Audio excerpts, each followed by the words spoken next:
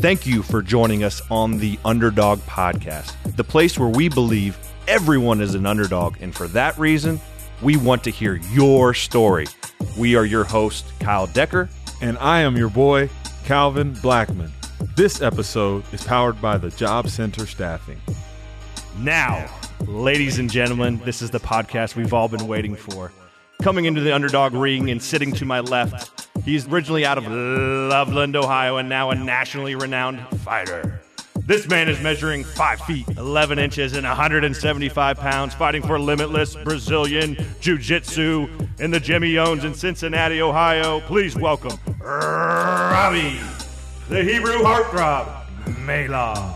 Very good. That was good, man. Good job. I had no idea that was coming. That was good. That was good. You weren't expecting that either? I wasn't expecting that. I've always wanted to be Bruce Buffer or whatever his name is. Have your moment. Yeah, Michael or Bruce. Or Michael or Bruce or whoever. And I was like, hey, this is my chance. I have a nationally renowned fighter right here in a beautiful gym. And I said, I'm just going to give him the intro he deserves. So Well done. welcome to the show, Robby. Yeah, how you guys doing? Good. Now we got to live up to it. So You guys are living up to it so far. It's been a fun day so far. So the Hebrew heartthrob. That's right. You're a local legend, man. I don't know about a local legend, but we'll see. Trying to become something special. We'll see. And you just had a fight this past weekend, is that correct? Yeah, I had a professional grappling match. It was in Cleveland. It was called Fight to Win. It's a pretty big jiu-jitsu organization that's kind of came out about 2 years ago, and they're kind of making the center stage for professional grappling now. They kind of took the good from professional like fighting with like the staging and the lights and all that kind of good stuff, and they add in pay now. They're paying guys to do these like one-off, they call them super fights or single matches.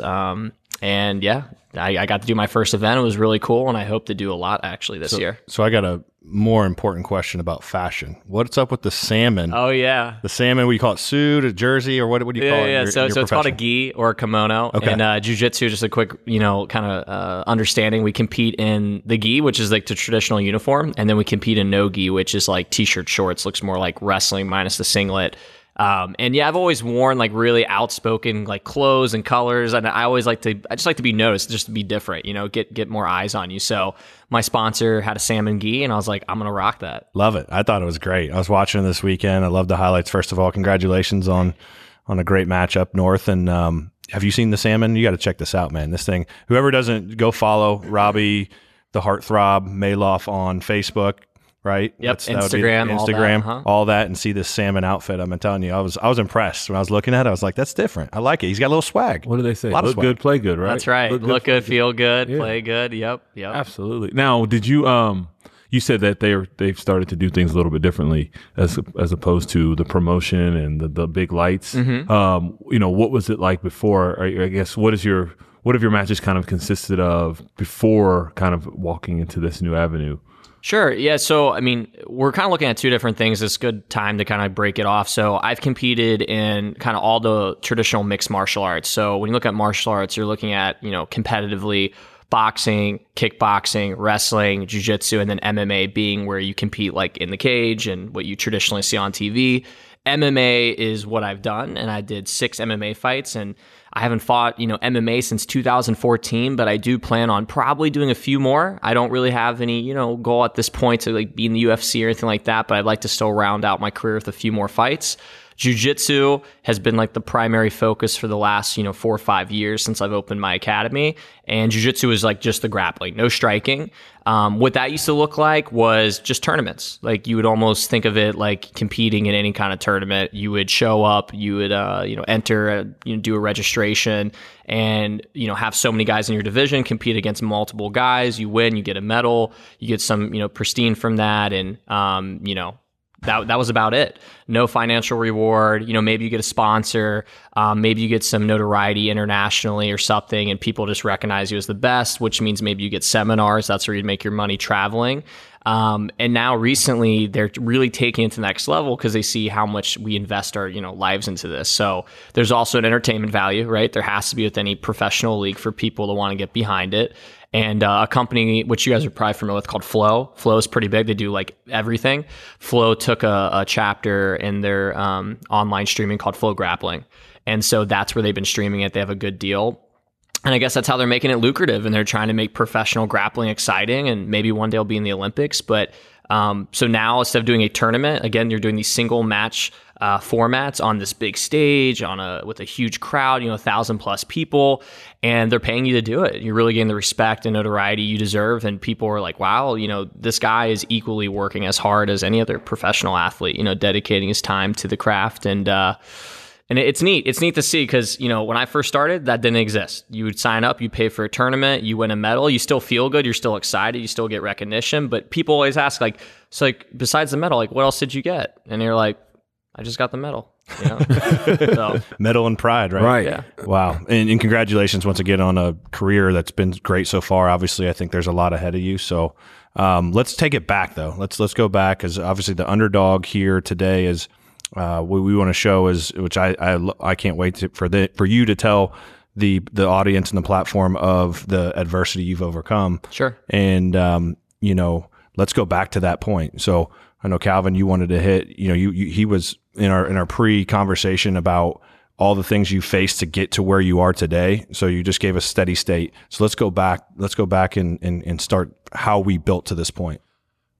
How does someone become? I guess at what point did you decide that you wanted to become a fighter? And can you take us back to that moment, that day, or was it something that's kind of built up? And then when you first said, when you first had that opportunity to go, sign up or take lessons, or walk us through that process.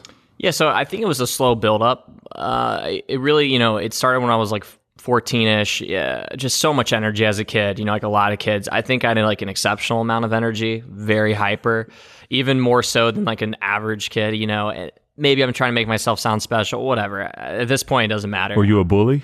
No. Okay. No, but I will say this. I was very hyper, and I did, if someone messed with me, I was quick to mess with them back. I was a class clown, really. Okay. And anyway, I was looking for some sort of outlet, and I at the time watched a UFC with my sister's boyfriend.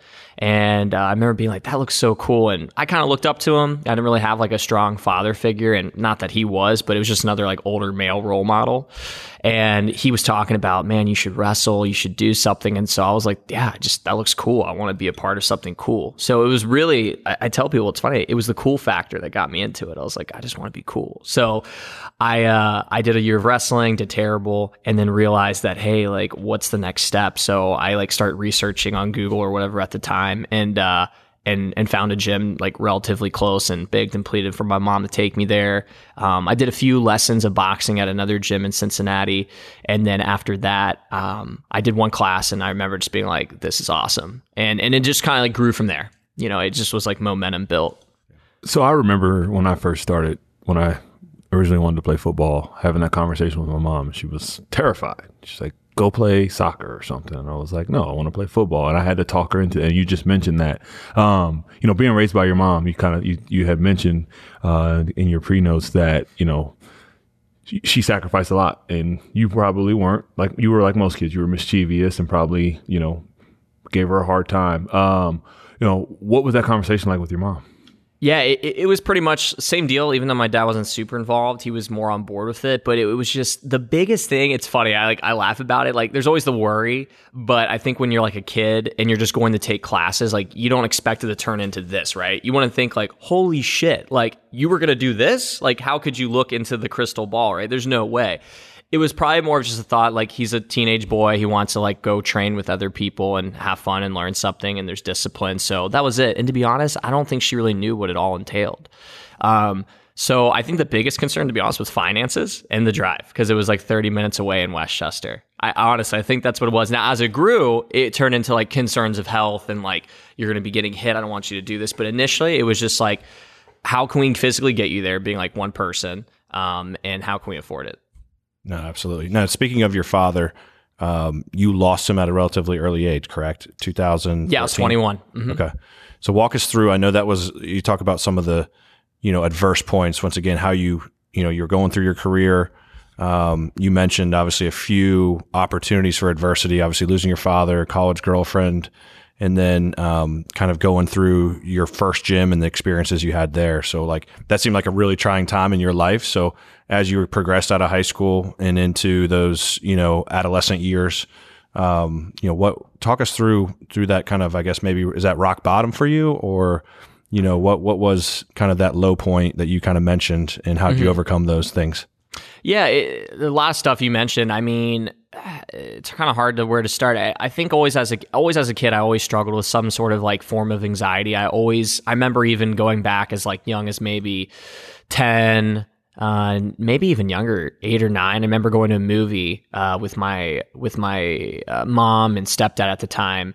And I remember being in that movie, or it was actually the Omnimax over at the Cincinnati Museum or whatever. And I remember just being so overwhelmed and just not knowing why.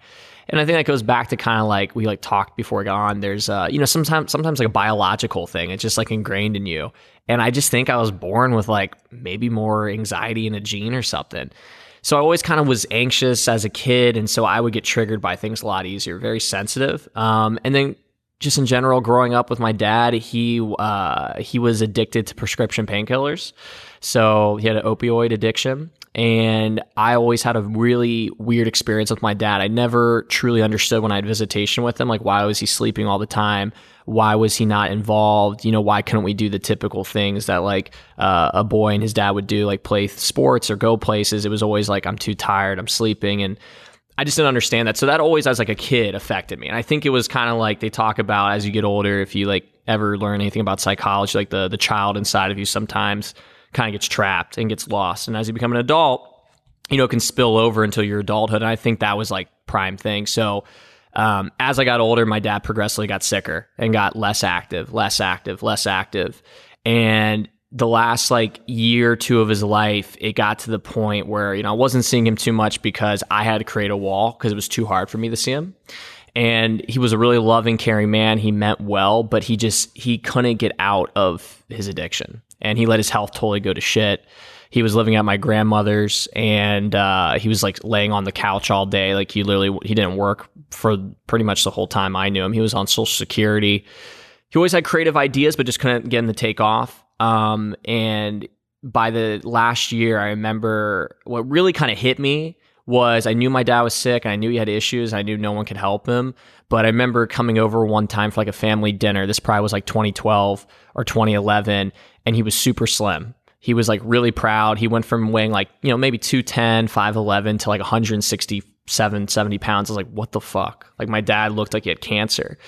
And he was really kind of out of it, kind of high. And we were all eating. It was like my mom even came over. Like at that point, my family kind of like, just kind of made amends. And I remember just being so uncomfortable. Like I wanted to cry. I was just like so unsure of like what was going on. And everyone was kind of just like, yeah, things are fine. And I remember like thinking, no, there's something like seriously wrong here. And fast forward like a couple weeks, my aunt came in town to visit, and she was like, we need to get your dad like looked at. There's something like seriously wrong. And he's like in denial. So they told me he had cancer, which he didn't. And he was like in tears. We were all like there when he was on the phone with the doctor. They immediately took him to the hospital. And then pretty much from that point, he never came back home. He spent about a year in and out of rehabilitation in a hospital, going back to rehabilitation. And they ultimately said he had like a rare blood disorder called HLH, which is like an infection of your blood caused by some sort of autoimmune disease. He also had like a diabetic ulcer on his leg, that like a wound that turned into a huge gaping hole that they think could have caused some of the infection. And he lost all this weight. He just became very ill, and he ultimately spent, the last year of his life in a hospital and had all these procedures that didn't work out. They couldn't figure out. They still to this day, I think the doctors just put a title on it because they had to on his death certificate, but I don't think they really know like what was the cause of everything. Wow, that's tough, man. So, and I'm sure we'll probably lead back up to that. Yeah. It's a long, it's all right. It's very dense and long. So it's good. It's a great backdrop. And how would you say, to go off of that? And obviously that's, fortunately I didn't have to go through that, but how have you, obviously you've leveraged that situation and that adversity into, having success. Like how hard was that? And then what were the things, were you just like, hey, I can't really, I don't have a father figure. I know that I'm not like majority of the kids out there, and I'm just going to make shit happen. Like, sure. I mean, you think that made you tougher in your, of starting a business and having a successful business that you have, having a successful career in your industry. Do you attribute some of that adversity to how mentally and physically strong you are? Yeah, absolutely. I mean, you guys hit the nail on the head. The biggest thing as just a kid, like I said, I had all this energy. And I think because I was always craving my father's like attention in a certain way. Again, he was a good loving man. He was just consumed by his addiction. Is that I think I just carried a chip on my shoulder, and anywhere I could get some sort of attention, whether it was like said being a class clown or just being outspoken, I that was me. So it 100% made me hungry to be successful. So at a certain point, it was like, I want to prove people wrong that I won't end up like my dad. Not that anybody was telling me that, but in my mind, I convinced myself like I'll end up like my dad.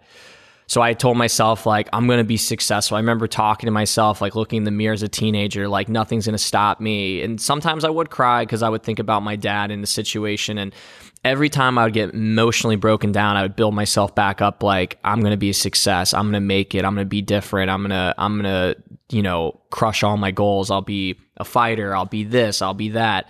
And it was just a driving force. And I remember the day my dad passed, he said a couple things to me that kind of stuck with me and also lit a fire in my ass. He told me when he like called us in, he wanted to see us before he got off like dialysis and everything. He told me and my sister he loved us and stuff, and he pulled me aside and he said, son, I want you to know a few things that were very random. He's like, love is forever. He just kind of said that out of the blue. And he told me he's like, just never give up, never give in. And it was very out of order, and it didn't like necessarily make sense at that time. But those are like two pivotal things that he said to me. And I remember thinking like, that was all I needed. That was like all I needed at that exact moment to power through and have a different look on my life. And so I kind of looked at it from that point on, that anytime I hit hard time, that was like the message, just like to never give up, just keep fighting, keep pushing, And that following year, I had this crazy success. I opened my gym, I competed, I traveled, I did a bunch of things I thought I would never do. So now let's rewind too, because you faced adversity before this as well. So you graduated high school 2010. Guess we're giving your age away. That's all good. You're single. Might get you something off of here. Hey, a lot younger than us, right? But then you went to UC, and against probably your mother's word, I would think you dropped out of college. Not high school. Yeah, not high school, out of college. I barely got through high school. No. First of all, academia was never my thing. So to kind of like backpedal on that, school was never number one. I always thought in my mind, like, I will find a way to make, once I found martial arts, that will somehow be my path. And I was like, I don't know how it will happen, but I will buy enough time through academia to then find my way out. And so I got into college by the skin of my teeth. I don't even know how, it's still to this day. And as I was going to school, I was like doing okay. I flunked some classes, took some time off to this, that, or the other, but I was networking. I was meeting people. I was figuring out like, how can I make this thing work? And I was competing and having success. And finally, I told my mom in 2014, I was really scared. I told her, I'm going to take a break. And she's like, another break? You already took like 2. And I was like, well, before I want to make money and save up money, and I did, but now I want to open a gym. And it was kind of like, okay, Rob, like, she believed in me because every other goal I had, I crushed, but she was also concerned. And so my grandma was concerned. My mom was concerned. I think the rest of my family was concerned. And I don't think they ever thought like he's not going to be able to make it work, but they were like, how is he going to make it work? What a story. So you drop out of college, started a gym, or you were at your old gym, or how did No. I started a gym. So I rented space from, which was great. I met a guy at UC who was one of my buddies at the time, and he had space above Snap Fitness downtown, and he had like extra space that I rented from him. It was a really small little like studio space. Can you name drop? I prefer not to. Okay. Yeah, I can tell you later. Okay. Yeah, you probably know who it is. I probably do. He was a cheerleader.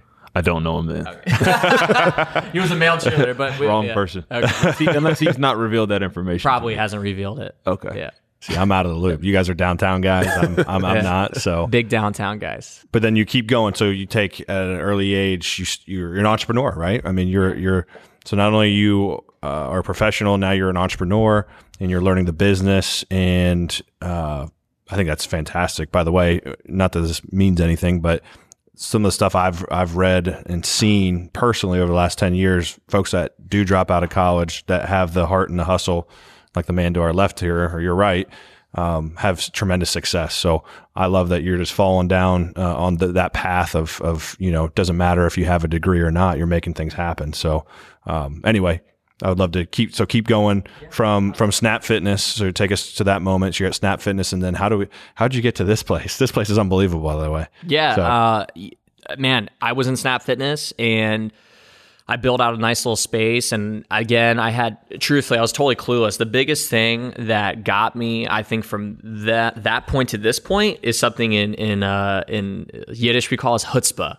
So it's like just having like a fire in you, right? Just being resilient. I think one of my best traits is that I'm just a resilient motherfucker. Like, you cannot knock me down. And even if you do, I always find a way to get back up. Like, no doesn't mean shit to me. Like, I'll find a way. Like, if you're like, no, we can't help you, or no, it's not gonna work, I'm like, nah, I'll find a way. And that was kind of what it was. Everyone was telling me, no, like, not a good idea, don't do it. I actually even hired a consultant to help me write up like a contract formally, so everything was in writing between the guy and I. And he was like, man, what the guy wants from you, don't do it. It's just not worth it. You're young. Wait a couple more years, get more established. And I was like, okay, I'll take it for a grain of salt. And I just ripped it up and said, do my own thing. And I went into the business kind of blindly, not knowing how much it would take, not knowing even legalities, like building permits for building stuff. Oh my God, that was a mess. So anyway, I went along, I built the gym out with some friends and had help, and I put everything into it. And about 10 months in, we're like, we need to expand it. So we started knocking down walls, and that's where we ran into issues. The guy I was doing business with at the time, kind of renting the space from, he was like, oh yeah, you can knock down whatever you want. And being a 22, 23-year-old guy, I just believed him. I took his word for it. Little did I know that he didn't have permits. The city came in, shut us down, red tape everywhere. They're like, you cannot occupy the space. So I immediately saw my dream just going down, and I started thinking of, what can I do? What's plan B? So fortunately enough, the owner of the whole building, I emailed him, told him the situation. He allowed me to utilize some space on a higher floor. And so I was working out of like an office space, almost like a big open office space with pillars, with just my mats laid down on this floor for about 3 months prior to me just saying like, fuck this, I'm moving. I'm going to like a new location, which brought me here. And that was a trying time, because when we got all this red tape put up, I thought I was going to lose my students. I thought that was going to be it. I thought my students were going to be like, what am I, like, I'm rolling around on like a carpet office space with some mats. I just thought that they were going to look at this and be like, we can't do this. And my student base at the time, maybe it was like 25, 30 people. They stood by me, and I was amazed. They didn't buy in the facility, they bought in the person, right? Yeah. I was really fortunate. So yeah, obviously, as like being in business too, you see it, people, if they believe in your idea and you and the leadership, they'll stand by you. So what advice would you give to that 20 something year old, probably fresh out of college, in college, or a couple years removed from college, in a career where they feel like they're not gaining any traction and they're trying to figure out, what they want to do? Mm-hmm. Because coming from someone like yourself, you kind of took the non-traditional route, and not everyone has that inside of. I think everyone probably has that inside of them, but I think trying to find that is what's key. Sure. What advice would you give to someone who would be in that, that category, I guess?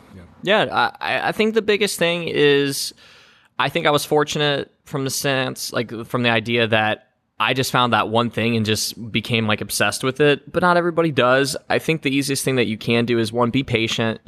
Obviously patience doesn't create laziness. Being patient does not mean being lazy. And I think people mix those two things up. Well, I don't have to do it now, so I'll just do it whenever, I'm being patient. No, that's not what it means. It just means maybe pick 3 things you really enjoy and give each of those 3 things maybe like a certain amount of time, like 3 to 6 months, and really invest in it. If you're in school, if you're a college kid, high school kid, whatever, and you like one thing, give that thing 3 to 6 months of all your time, attention, and focus when you have it, and be all in. Even if in the first month doesn't work, like you commit to it and you say, no matter what, I won't back out. If that doesn't work, boom, go to the next one. Then you go to the next one. And if those 3 things don't work out, you start fresh again. But I think 3 is the magic number. I think 3 to 6 months is fair, because you will have ups and downs regardless. And you have to prove to yourself that you can be consistent. So I think that's a good way of, that might be like an okay path. Unless you're lucky like me and you're just obsessed with one thing and you don't care what anybody says and you're just like, I'll find a way. Right. That was kind of my thing. But yeah. As far as, and I love it, and this is fantastic. This is right up my alley. I love the entrepreneurship. I thought there was going to be more talking about fighting, and we're talking about being a business. And this is great because you do have, like I said, you're multi-talented, multifaceted. Staying on to the building the business aspect, what else? Because we roll through this a lot in our organization of when we start a center, which would be for us, or you start a gym, like what are the top, I guess, in that growth phase of scaling? Because now I can see your business scaling, meaning like your memberships went, I don't know, from X to X. Your marketing, I've seen obviously go X to X. Your following. So I know you gave us some marketing advice, which I thought was fantastic, but what are some, I guess, maybe 3 business practices to scale or grow your business? Because obviously you've done that here. So Sure. To be honest, I'm still figuring it out as I go. I'd be totally lying to both of you if I was like, I know the golden rule book of like marketing, because it's ever evolving, as you know. What I've learned in the martial art business, which is super niche, is one, it's super niche. So there's not a ton of competition, which makes it nice. So I'm not fighting for like, a ton of space on the web or the market. I think the number one thing besides anything else, when it comes down to it, you'll get people in the door no matter what. If you just have a gym, people will walk into it. But what keeps them there is the quality. It's not the quantity. It's having, reputable instructors, people that work there, that teach there. And I think that I've done a really good job at like the self-promotion aspect, and just my credentials speak for themselves. We put together a nice website too that showed kind of like every sort of credential. And we also looked at our competitors, like the local gyms that, were relatively good, but when you looked at their bios of their athletes, they didn't take any time to invest in that. We really took time in wanting to show you, who are you working with? Like you might go to Joe Schmo's gym and it might cost this much, but you're going to pay more for a real premium here. Like you're working with world-class athletes. So, along with myself, one of the big things I did this year to really take us to the next level, and to the average Joe wouldn't matter, but to our student base it mattered, and they talked more to their people, was I brought a guy over from Brazil to teach here. I hired him, brought him over here on a visa, and he's teaching at my academy, and he brought his fiance. They're both Brazilian jiu-jitsu world champions, very high level. Like actually his fiance just came back from Abu Dhabi, just competed in the World Pro, which is like the most prestigious competition, and took second place. So we have an athlete who's literally ranked second in the world for her weight category in Brazilian Jiu-Jitsu training at my academy. I mean, that's in the entire world. So I looked at it like, I want the best of the best in here. That's one thing. And then, on the other stuff, it's just having good quality content. That's important, kind of knowing how to strike and when to strike. I think in business is important, like knowing when to reach your certain market, and then building good relationships with your clients, because they're going to talk. That's the big thing. Like our student base talks. So we learned pretty quickly that if we take care of Joe, he's going to talk to Sarah, and Sarah's going to talk to so on and so forth. And quickly you become the hot thing in town. And it's just building that brand recognition. Slowly but surely, people are like, oh, that flag Brazil. Oh, that's that jiu-jitsu gym. That's what you want. And so I think our branding is becoming more noticeable. People know what it means. And we have a kick-ass facility. I think the aesthetics too pop. When people come in here, there's always a wow factor. Even if you don't sign up here, people come in here and they're just like, dude, this place is sick. Yeah. And we have people, I've had people visit from all over the US. I've had people from Germany come through, Asia, all over the world. And people are like, this is one of the coolest places I've ever been. Yeah. Congratulations. And you know what? I think I need to recruit him somehow. I don't know what the price tag is. It's a big price tag to take your job, at least. Or take my job. He's not walking out of this place. Yeah. This is his I won't fight him, so I won't push him that direction. But what does Robby struggle with on a day-to-day? Oh man, probably just my own personal demons. Honestly, I think a lot of people have them, but I'm a very hard-headed person, and I believe in myself a lot. But just like anybody else, I have my own, doubts, my own anxieties, my own questions. Like, why do I feel this way, or why do I let that bother me so much? I think part of being successful also comes with a lot of your own personal conflict, right? You're willing to sacrifice everything for what you love, but sometimes you're not willing to work on, yourself and things that you need to work on, because you're kind of like covering it up. You're covering up your personal flaws with your professional success or athletic success. And I think my thing is I always think. I'm always thinking. I'm a hyperactive thinker. I'm always questioning, am I doing the right thing? And even on the outside, I'll show that I'm very put together, but on the inside, I could be like, oh shit, like I'm just taking a chance. I hope this works. I mean, you being open, I just want to touch upon that. Yeah. Open up a little bit of myself, because just so you know, you're not alone. I mean, I went through when I was in my early 20s, especially, and I still face it today. I had a lot of anxiety growing my business. So don't worry, man, you're not alone. First of all, second of all, like your openness to those struggles. I mean, gratitude to you for being open, and hopefully anyone that's listening to this, and like I said, a lot of people don't know that about me. Select few people do. But obviously, hey, I'm glad to throw it out there. I've been a little bit more private about it, but I think it does, I think people need to know that whether if, like you said, hey, I have success, we all have our personal things. I do too. You're open about it. It's very, I think it's good that to be open about some of those struggles. And so I just want to jump in and say, hey, I'm right there with you, brother. So, it's tough. The world is, there's a lot of pressures, and like I said, you're going through a lot, and I'm sure just being here and seeing it. And so, I threw something out actually on LinkedIn, and it was the most, not that it matters, but it had almost 20,000 hits in, oh, wow. Like 3 days. It was about a struggle. Like last week was a terrible week for me. I had to terminate 2 people, which is more of a business decision, and good people, and just all the things that you face. I make mistakes. I make bad decisions.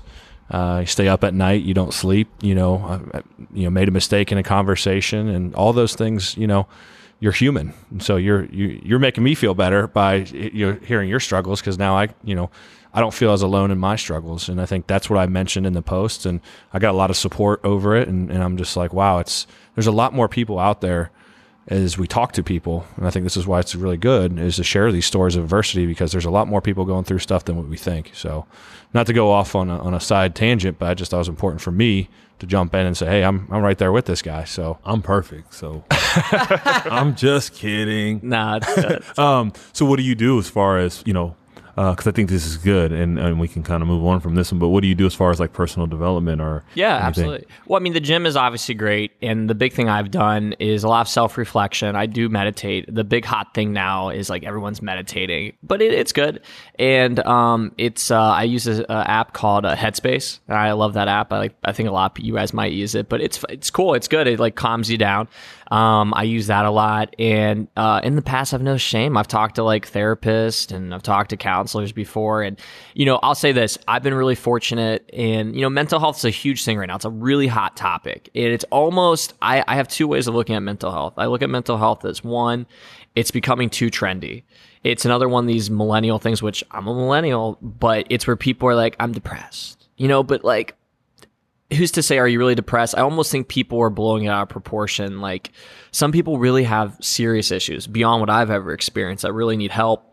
And I think sometimes it waters down other people's problem. And it's not a competition, but I also just, as we all know, when we grow up, everybody, when you're young, you want the attention, you want the allure, you want to be cool, you want to be trendy.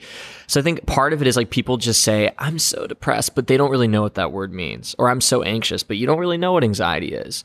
You don't know what it's like to really be rock bottom.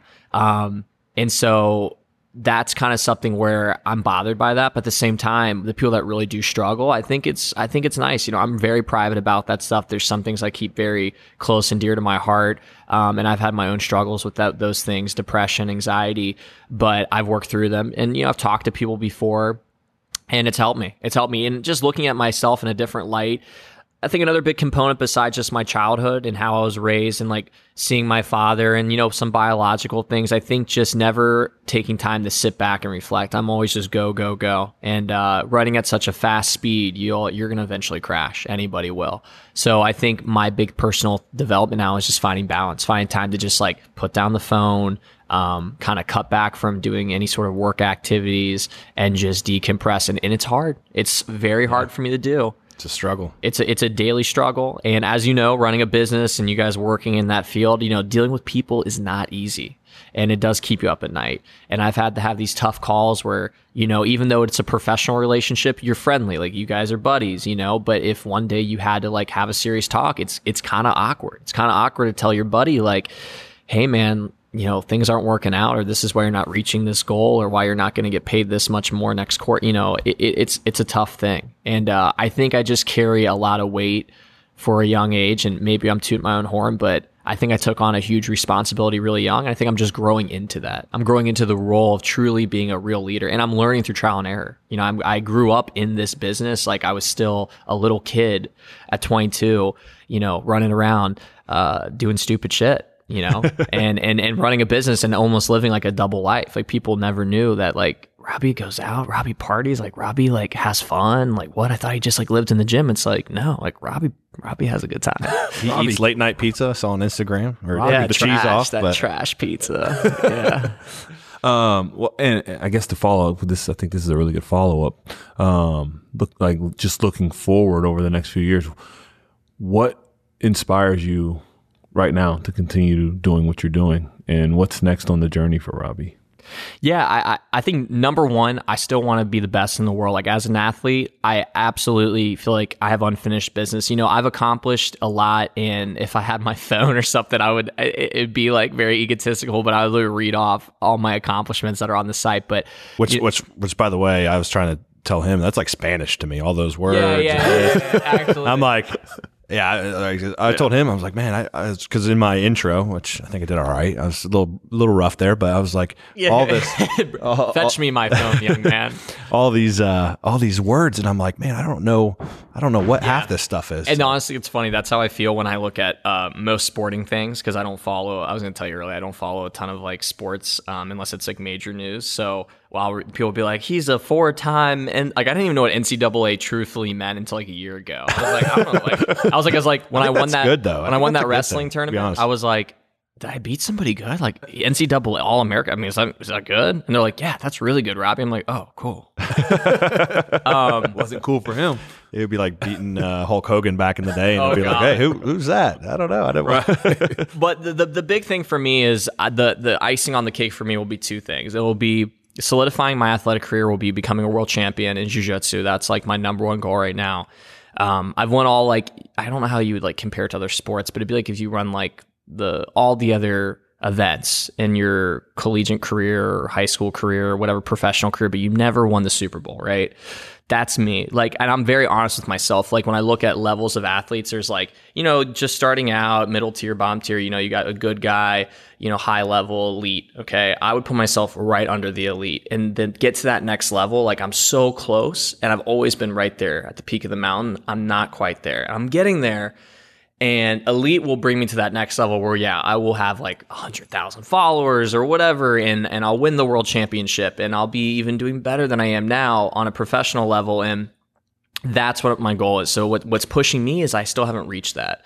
I feel like that will solidify everything. And I still want to get a couple, 1, 2, maybe 3 professional MMA fights in, because I kind of started initially with the goal to be a professional MMA fighter, even though my path kind of changed. So that's what motivates me. And from a business standpoint, it's really at this point, it's like, I don't know what happens next. I just want to continue to maintain, to grow, to be slow and steady. I'm in no more of a rush. I felt like I was in a rush before. Now I just want to continually grow my business. And I don't know, someday will there be another gym, I'm sure, but I don't know for certain at this point. I just want to maintain what I have. And like after this build out's done, I'm not touching shit for a while. Like I need a vacation. Like real talk. You need to go sit on the beach for a little bit. I'm trying to go to Aruba this summer. I really do need just a straight vacation. I work too much. So you can take me, Calvin, and Patrick. We'll go along with you. A little boys trip. Real quick, so here's my shameless self-promotion, the narcissism kicking in. So here's some of my accolades, and it will be really foreign, but I'm a 37-time IBJJF medalist, which is the International Brazilian Jiu-Jitsu Federation, which is the most well-recognized jiu-jitsu organization for tournaments. A 19-time NAGA champion, North American Grappling Association champion. Not as prestigious, but they've been around for like 25 years. I've won that 19 times. 7-time Chicago Open champion. So these are all kind of part of the IBJJF. So I've won the Chicago Open 7 times. A New Breed champion, another kind of NAGA-like tournament. Battle in the South lightweight MMA champion. That was an amateur championship, but at that point, when I was 19 in 2011, I was ranked number 1 in Ohio and in like North Carolina for MMA at lightweight. ADCC Israeli champion, another prestigious organization. I won that in Israel. Still the first and only American to ever win that tournament in Israel. I won the Spatola Wrestling Classic. That's where I beat the wrestlers, the NCAA All-American. Cincinnati Open champion, Washington, D.C. Open champion, Orlando Open champion, Nashville Open champion, Miami Open champion, Boca Raton, Dallas Open, San Jose champion, and then Abu Dhabi World Pro medalist. I was a world no-gi medalist. So world championships, I got a bronze medal. I've come close, but that would be the pinnacle. Like the Olympics, I got a bronze medal in 2015. So I'm trying to get that gold. I am currently ranked in the top 100 pound for pound black belts in the world in gi and no-gi Brazilian Jiu-Jitsu. And 6-0 as an amateur MMA fighter, 5-0 as an amateur boxer, 3-0 as an amateur kickboxer, and the owner of this gym. So don't mess with this dude at all. And Hebrew heartthrob. The Hebrew heartthrob. That was my shameless plug. Hey, that's not shameless. That's straight up OG style. My man is just, there's a lot of undefeated records and champions. And 13 years. Be very proud, man. 13 years. What's your philosophy as a fighter? It's a good question. For me, it's always competition. I don't